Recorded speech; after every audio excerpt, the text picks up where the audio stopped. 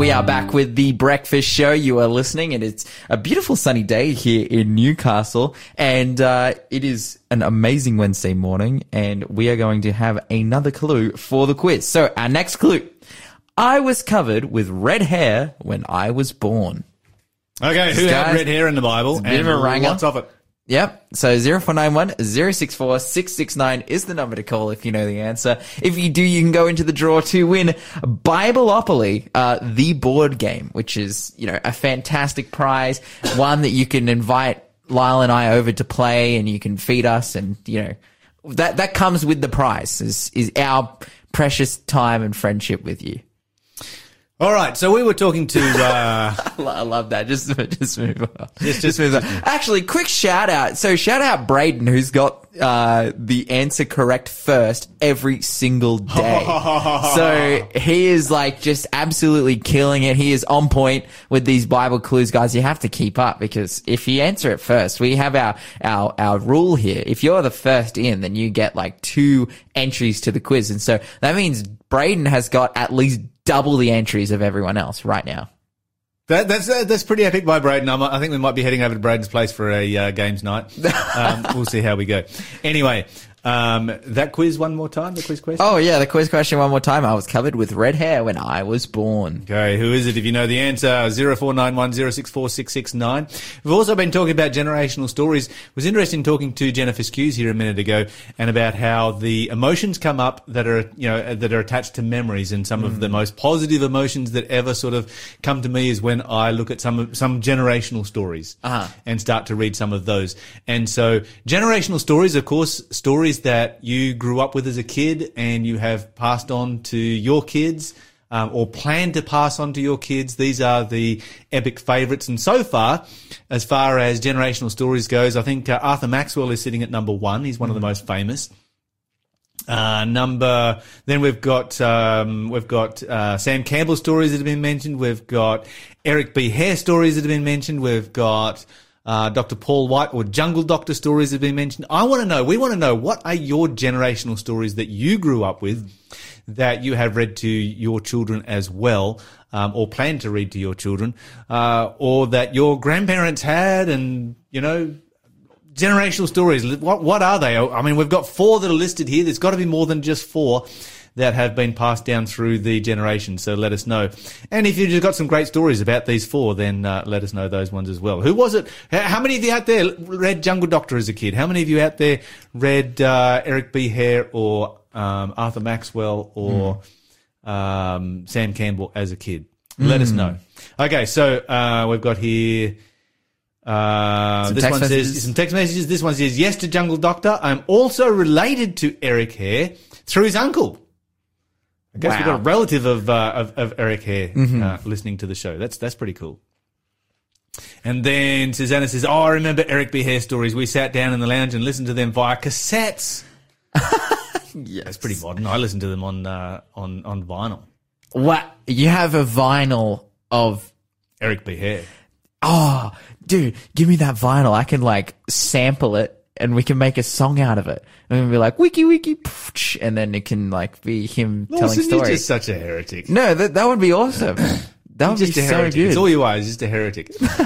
Yeah, so I've still got those. I've still got some of those, and they're pretty epic to, you know, put on the old turntable and listen to. That's awesome. So I remember Eric B. Hare, we sat down in the lounge and listened to them via cassette. Excellent stories and good memories. We've also got this one here. Let me just see here.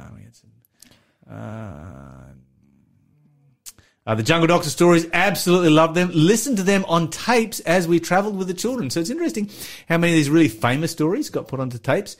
There was the very famous series of stories that came out on Uncle Dan and Aunt Sue.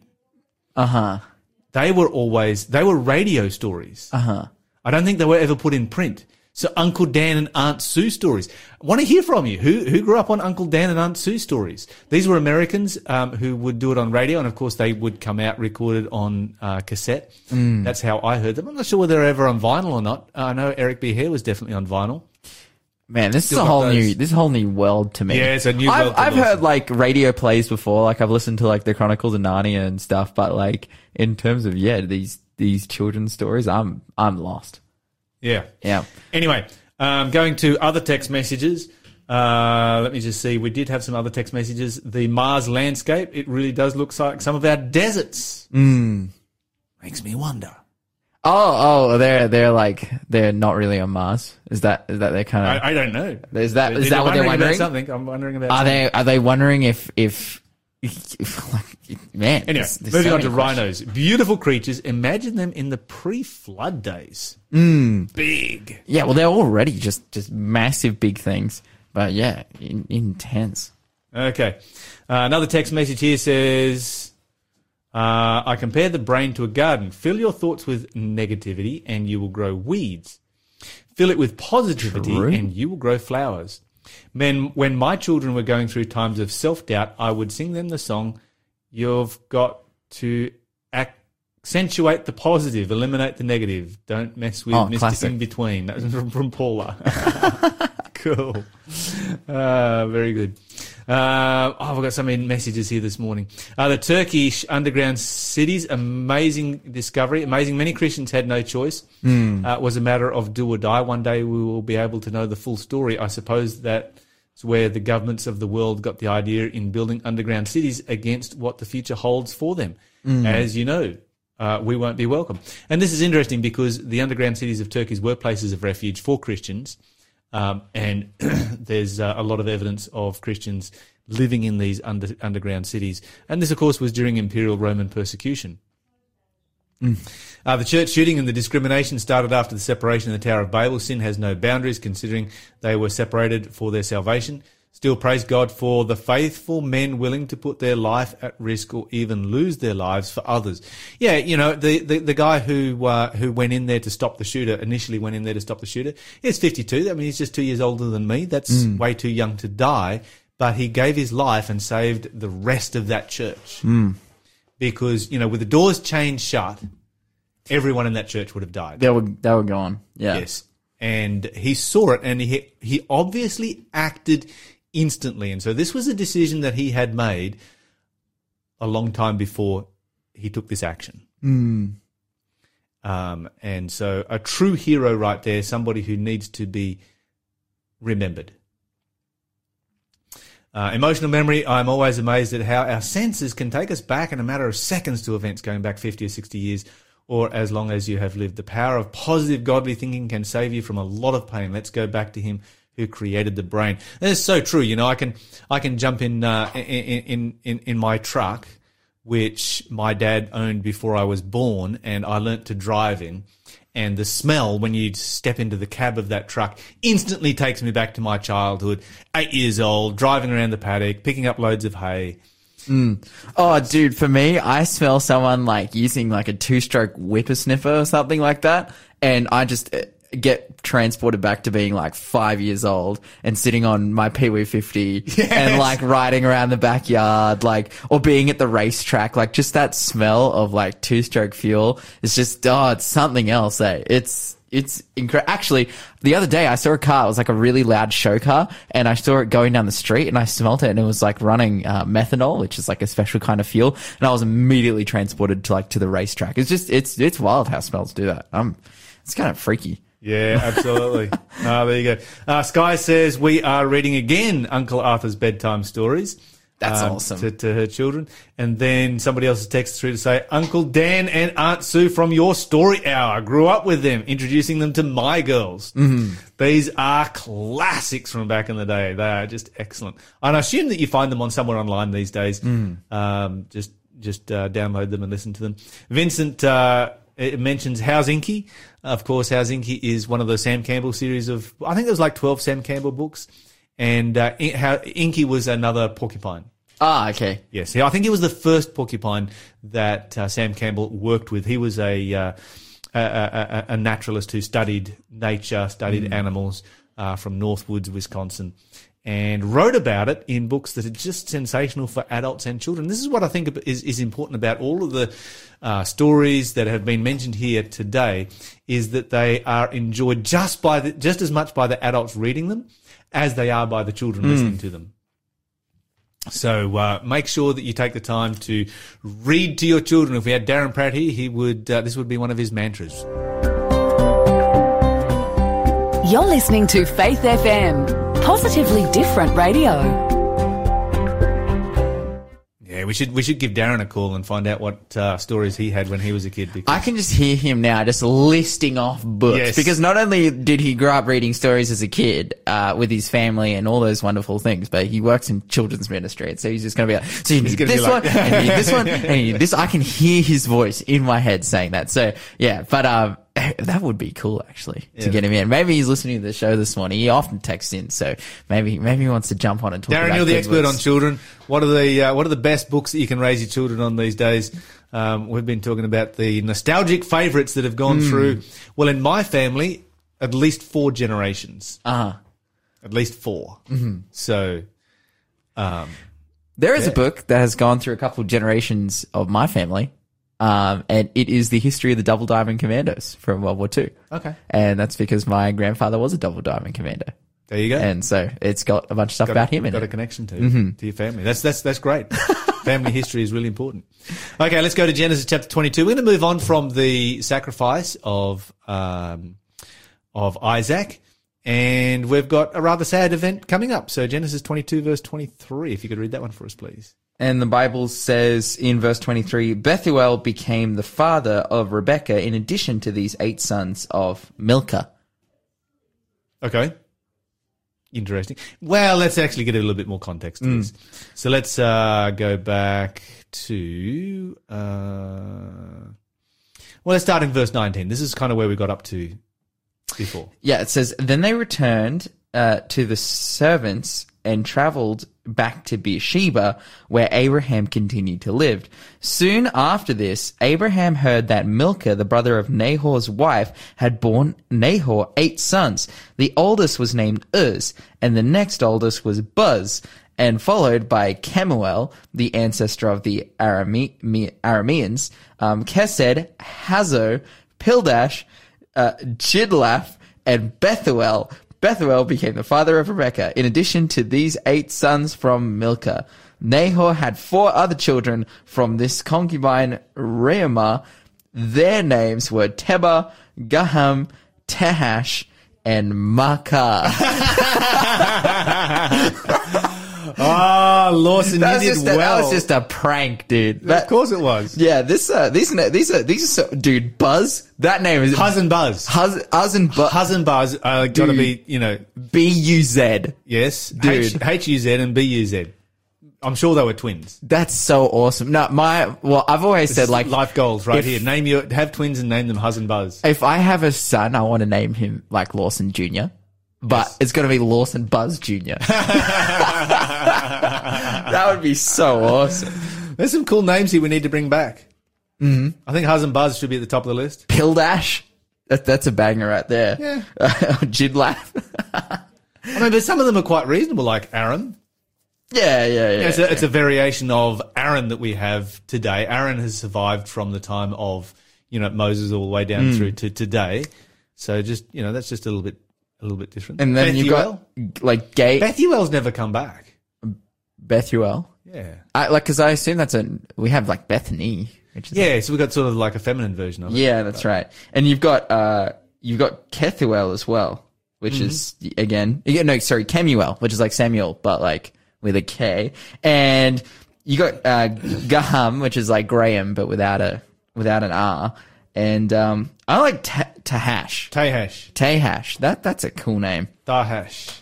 Mm-hmm. Anyways, so all these sons get born to this guy named, that Milcah, the brother of Nahor's wife.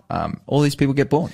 So what's interesting here is that, the Bible says that Abraham returned to his young men. They went back down to Bathsheba. And then it was told Abraham, saying, Behold, Milcah. And it goes on and lists all of these family members that have been born up in the north. And so very clearly this was, news like this was something that they didn't hear about often. This was obviously not a time period in which people were traveling a lot and news was traveling a lot, because by the time the family news gets through to Abraham, There's been a whole bunch of people have been born and their children have been born, because Bethuel has been born, and Bethuel has, of course, he and his wife have given birth to Rebecca now. Isn't that name that survived? Rebecca survived. Yeah. Why do some of these names survive and some of them don't? Well, yeah, I guess just some are just better than others. Well, some are definitely more famous. Like that's the big. And Rebecca is a much more famous character than Yes. Milcah. So Yeah. I guess so. I guess that's the reason why the famous ones survived, and Huz and Buzz just weren't famous enough. Bring back Mephibosheth. That's the name right there. Yeah. That's the one for me. What would you shorten that to? It's anything. Mo, Meph. Fee, Bo, Sheth. Like, you've got so many options. That's the best part about it. I think I'd go with Mo Mo or Bo. or Bo. Mo or Bo. Yeah. Or Fee, if it's like, if you call your daughter that, but you probably wouldn't because it's a male's name. Dude's name. Yeah, that's right. Yeah, but there's a lot of women that get dudes' names. That's right. That's right. Vice versa these days. It's, both of my sons, Harley and Emerson, are, Emerson is literally Emery's son. Uh-huh. But, there's girls out there named Emerson. There's girls out there named Harley. There are too. Yeah. Wow. I just realized that. Yep. Now I can make fun of them. I mean, okay. Let's get to the next story, right? Okay. Because now we come to chapter 23. That's right. But what's interesting here is that we have this mention of the birth of Rebecca, and we now move on to chapter 23. So let's go there. Okay. So in chapter 23, it says, when Sarah was 127 years old. So that's a decent She's age. getting up there. She died in Kiriath Arba, now called Hebron, in the land of Canaan. There Abraham mourned and wept for her.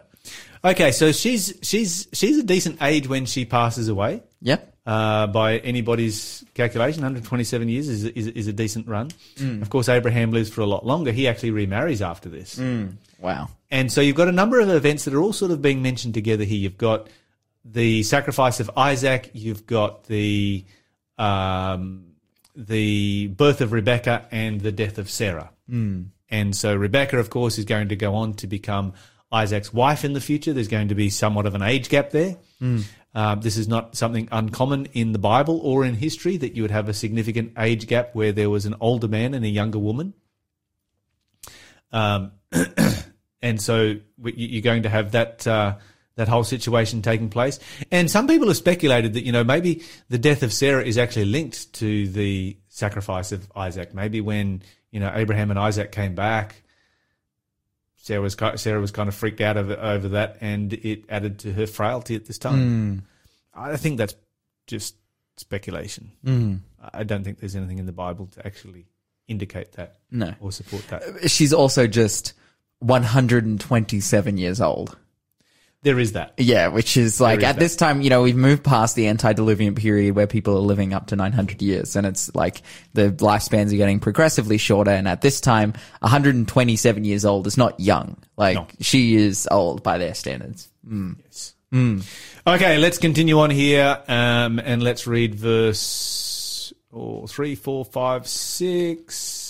Yeah, sure. Yeah, let's read through to verse 6. Okay, it says, then leaving her body, he said to the Hittite elders, here I am, a stranger and a foreigner among you. Please sell me a piece of land so I can give my wife a proper burial. The Hittites replied to Abraham, listen, my lord, you are an honored prince among us. Choose the finest of our tombs and bury her there. No one will refuse to help you in this way. So this is interesting. Why is it that Abraham wants to buy a piece of land that he can use for a tomb? Why not just dig a tomb on his own land? Well, that is really... He said he wants to give his wife a proper burial? Yes. Yeah. So just dig a tomb. Yeah. Well, because that's the reasoning that he gives, but I don't understand. Okay, this is the reason why. He didn't own any land. True. Yeah, he doesn't. He's just like... The Hittites own land. Yeah. He doesn't own any land. He's just nomadic. Like, yes. he has been sworn the land of Canaan by God, but the Canaanites still live there. That's right. He lives on the land, but he doesn't own the land. And so basically what Abraham has done his entire life is to run his flocks and herds and so forth on unoccupied land. And at this time in Earth's history, there was a lot of unoccupied land. Dude. This wasn't a problem. Mm-hmm. This wasn't that he was, encroaching on other people's property in any way, shape or form. There was plenty of room for him, particularly after he split away from Lot. But this was how he lived. He owned no land. He had nowhere where he could make a turn. You're listening to the Breakfast Show podcast on Faith FM. Positively different. We must be up to another clue for our quiz. Yes, our final clue. Here we go. I sold my birthright to Jacob for some bread and stew. So this person, they made a very bad deal. 0491 064 669 is the number to call if you know the answer. If you do, you will go into the draw to win Bibleopoly, the board game, a biblical game of fun and faith. And as it sounds, it is Monopoly, but you work together to build churches. 0491 064 669 is the number to call or text. And all you have to do is text in the right answer and then say, may I enter the quiz? And again, that last clue was, I sold my birthright to Jacob for some bread and stew. All right, let's go back to our story that we are looking at. And really, we're looking at some family matters that are taking place right here. And we've looked at the fact that Abraham wants to buy this particular piece of land off the Hittites. Now, it's interesting that you've got a group of Hittites that are living in Palestine at this particular time, because the Hittites, when we study the history of the Hittites, they come from Turkey. A very, very large empire that existed in Turkey. They were, a world superpower at one particular time. And so it kind of makes you wonder, okay, was this a Hittite colony? Was this an Hittite outliers? Was this just some Hittites who happened to move down into this area and it's like, we're going to live here, and bought themselves some land and set themselves up a city? What was going on here that they decided that they wanted to actually live in this particular place and own land there? Why were there Hittites there? These are questions that we really don't know the answer to, but we do know that, down through the history of Israel, Hittites are a familiar people group to the Israelites. You've got Uriah the Hittite in the time of David.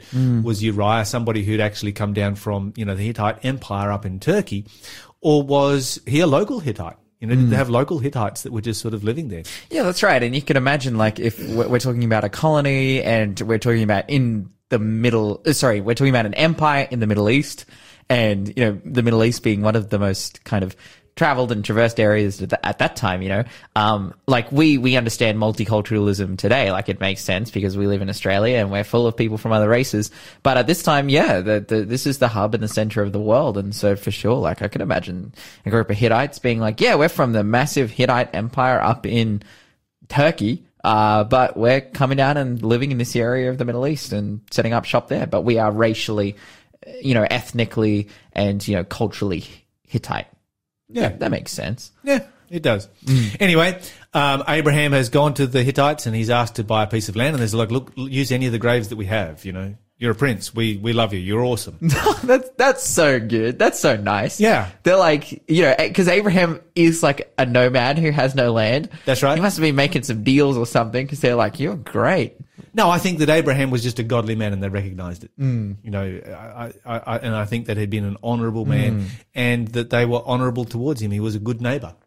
Yeah, wow. And this is one of the important things about being a good neighbor, being a good, sane, sober, moral person, is that you are going to have people around you who are going to respect that. Wow. That's actually that's so true. Like, his witness was such to them where they considered him just fantastic. Yes. And we see that multiple times in the Bible. Like, we see, other nations collaborating with, like, David and Solomon, for example, because they're like, oh, wow, these guys are great. And so we'll help them out and we'll send them wood and we'll do things like that. And even up until this day, I know I'm super blessed to be a part of an amazing church family, and there's stuff that's come up in my biological family where it's like, oh, they're moving house or something like that. And I ask some of my church friends to help out, and then they do a really good job and they're really respectable and nice. And then my family are like, wow, your friends are awesome. Like, and then they really have grown warm to, even though they're not Christian themselves, they've really grown warm to Christianity and to the church, even to God, because of how amazing my church family is and how good of a witness they've been. So praise the Lord. Like, I totally can see the situation happening here where he's just a good dude. They love it. All right, let's read verses 7, 8, and 9. In 7:8-9, the Bible says, Then Abraham bowed low before the Hittites and said, Since you are willing to help me in this way, be so kind as to ask Ephron, son of Zohar, to let me buy his cave in Machpelah, down at the end of his field. I will pay the full price in the presence of witnesses, so I will have a permanent burial place for my family. Okay, so he goes ahead and buys this cave, and it's the only piece of land that Abraham ever owns. All he owns is a cave. Yeah, outside of like leaving Yes. Like once he left, and then he's got nothing. Yeah. That's right. He never owns land again, but he does, except for this cave, which he doesn't even buy until after Sarah passes away.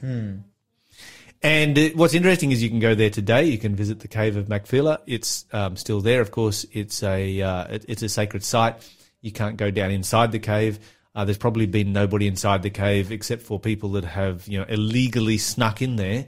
Over the last 100 years or so, there may have been, 2 or 3 people that have kind of illegally snuck in there and made records of what's in there. But, it's sealed off, which is, that's appropriate for a grave. You don't want people just sort of wandering around inside of a tomb and inside of a grave. Is it the actual tomb of Machpelah?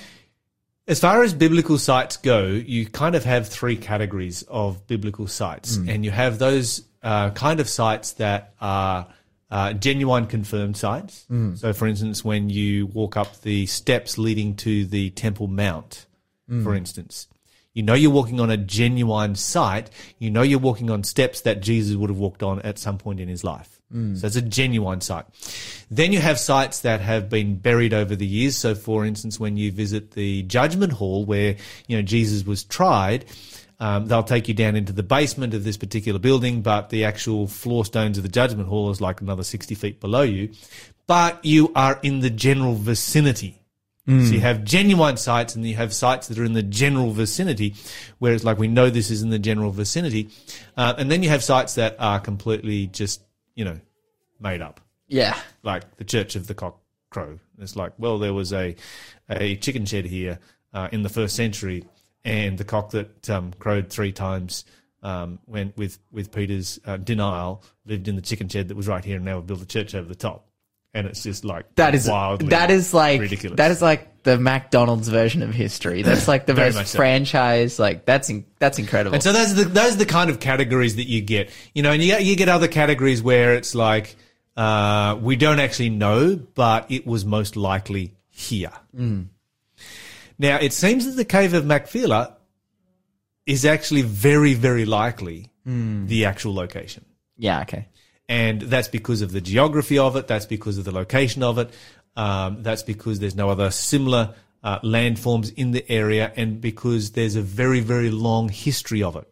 And so when the Jewish people recognized it for centuries, and then Christian people have recognized it for centuries, and Islamic people have recognized it for centuries, and everybody agrees on it, and it was recognized for centuries before the time of Christ, it's most likely that this is actually the spot. So yeah, we do believe that we know where the cave of Machpelah is, and that we're able to visit at least the outskirts of it today. You can't go into it because it has been blocked off, probably appropriately so. All right, but it does tell us something about Abraham. And if we continue on here, let's read a couple more verses there, and we'll finish off this little bit of a story. It continues on in verse 10. It says, Ephron was sitting there among the others, and he answered Abraham as the others listened, speaking publicly before all the Hittites and elders of the town. No, my lord, he said to Abraham, please listen to me. I will give you the field and the cave. Here in the presence of my people, I give it to you. Go and bury your dead. Abraham again bowed low before the citizens of the land, and he replied to Ephron as everyone listened, no, listen to me. I will buy it from you. Let me pay the full price for the field so I can bury my dead there. Ephron answered Abraham, my lord, please listen to me. The land is worth 400 pieces of silver. But what is that between friends? Go ahead and bury your dead. So Abraham agreed to Ephron's price and paid the amount he had suggested, 400 pieces, weighed according to the market standard. The Hittite elders and witnessed the transaction. Fantastic stuff. It's a great story right here. And it just shows the incredible amount of respect that they actually had for each other. Abraham didn't listen to him, though. No. He's like, it's only 400 pieces of silver, Abraham. Get lost. Just take it. And he's like, oh, okay, now I know how much it's worth. Here's the money. Here's the money. Thank you for letting me know how much it's worth. That's so This funny. is an ancient negotiation happening right here, and it's just fantastic to see, you know, the respect that these people had for each other. You're listening to the Breakfast Show podcast on Faith FM. Positively different. About to get to question of the day. Before we do, Lawson, where are we up to with the quiz? Oh, well, basically, we've ran through all the clues and we'll just give you another, one last chance to have a listen to them and, get that answer correct. So they were two of my wives were Hittite women named Judith and Basemath. My wives and I were the source of grief to my parents. My father said to me, you will live by the sword and you will serve your brother, but when you grow restless, you will throw his yoke from off your neck. I was covered with red hair when I was born, and finally, I was sold my birthright to Jacob for some bread and stew. 0491 064669 is the number to call if you know the answer to that one.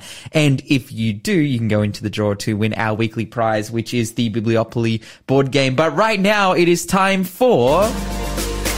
Question of the day. All right, Lyle, our question of the day today is, did Saul know that David would be his successor? That comes in from Karen. Yes, the answer is yes. Saul did know that. The question that really comes up is, when did he know that? Okay, so if we look at the biblical narrative, we find that in 1 Samuel chapter 15, Saul finds out for the very first time that the kingdom will not go to one of his descendants. And so here Samuel said to him, this is 1 Samuel 15 verse 28, Samuel said to him, the Lord has torn the kingdom of Israel from you and has given it to a neighbor of yours who is better than you. So this is the very first time that Saul actually finds out that somebody else is going to rule in his place. Then we go to chapter 16, and in chapter 16 we find that in verse 1 to 3, the Bible says, now the Lord said to Samuel, how long will you grieve over Saul, since I rejected him from being king over Israel? Fill your horn with oil and go. I will send you to Jesse the Bethlehemite, for I have selected a king for myself among his sons. But Samuel said, how can I go? When Saul hears of it, he'll kill me. And the Lord said, take a heifer with you and say, I've come to sacrifice to the Lord. You shall invite Jesse to the sacrifice, and I will show you what you shall do, and you shall anoint for me the one whom I designate to you. And so very clearly, this was a secret mission where Samuel goes there on this mission with a cover story. It's a genuine cover story. They're going to have a genuine sacrifice, but it is a cover story. So we know that Saul has been told in chapter 15 that he will not maintain the kingdom. We know that in chapter 16 that David is anointed. What we don't know is when and how Saul finds out that it's going to be David. But we do know that he does find out. In 1 Samuel chapter 20 now, we find that, so a few chapters further along, Saul says, for as long as the son of Jesse lives on earth, neither you nor your kingdom, he's speaking to his son Jonathan, will be established. Therefore now, send and bring him to me, for he must surely die. So by chapter 20, we know that Saul knows and that he is actively trying to kill David because David has become a threat to the throne and to his lineage. By chapter 23 and verse 17, Jonathan, this is very clear in his mind as well, where Jonathan says to David, do not be afraid, because of the hand of Saul my father will not find you, and you will be king of Israel, and I will be next to you, and Saul my father knows this also. So somewhere along the line, what Samuel had done in anointing the son of Jesse, David, had leaked out by this particular point, and it was well known that David had been anointed. In chapter 24, Saul makes the following statement. This is in verse 20. Now behold, I know that you will surely be king, and that the kingdom of Israel will be established in your hand. And so here's what we've got. Samuel clearly feared for his life if he was going to anoint someone to be king over Israel other than a descendant of Saul. So this was a dangerous thing for Samuel to do. Samuel has a cover story when he goes there. So clearly David was anointed in secret. but this is a rather large secret to keep, and Samuel died. He died of old age. He died long before Saul lost his kingdom, and so possibly sometime after the death of Samuel, because Samuel was not killed, he died of old age, so we're assuming that sometime after the death of Samuel, the story has leaked out. And as a result, Saul is super threatened by this, which is one of the primary reasons why he continues to go after David and to try and hunt him down and to destroy him. As you go through this day, do not forget to talk faith, live faith, act faith, and you will grow strong in Jesus Christ. God be with you till we meet again. God be with you till we meet again. By his counsel's guide uphold you, with his sheep securely fold you. God be with you till we meet again. Until we meet again at Jesus' feet again. God be with you till we meet again. Thanks for being a part of the Faith FM family. Join our community on Facebook or get in touch at 1-800-FAITH-FM.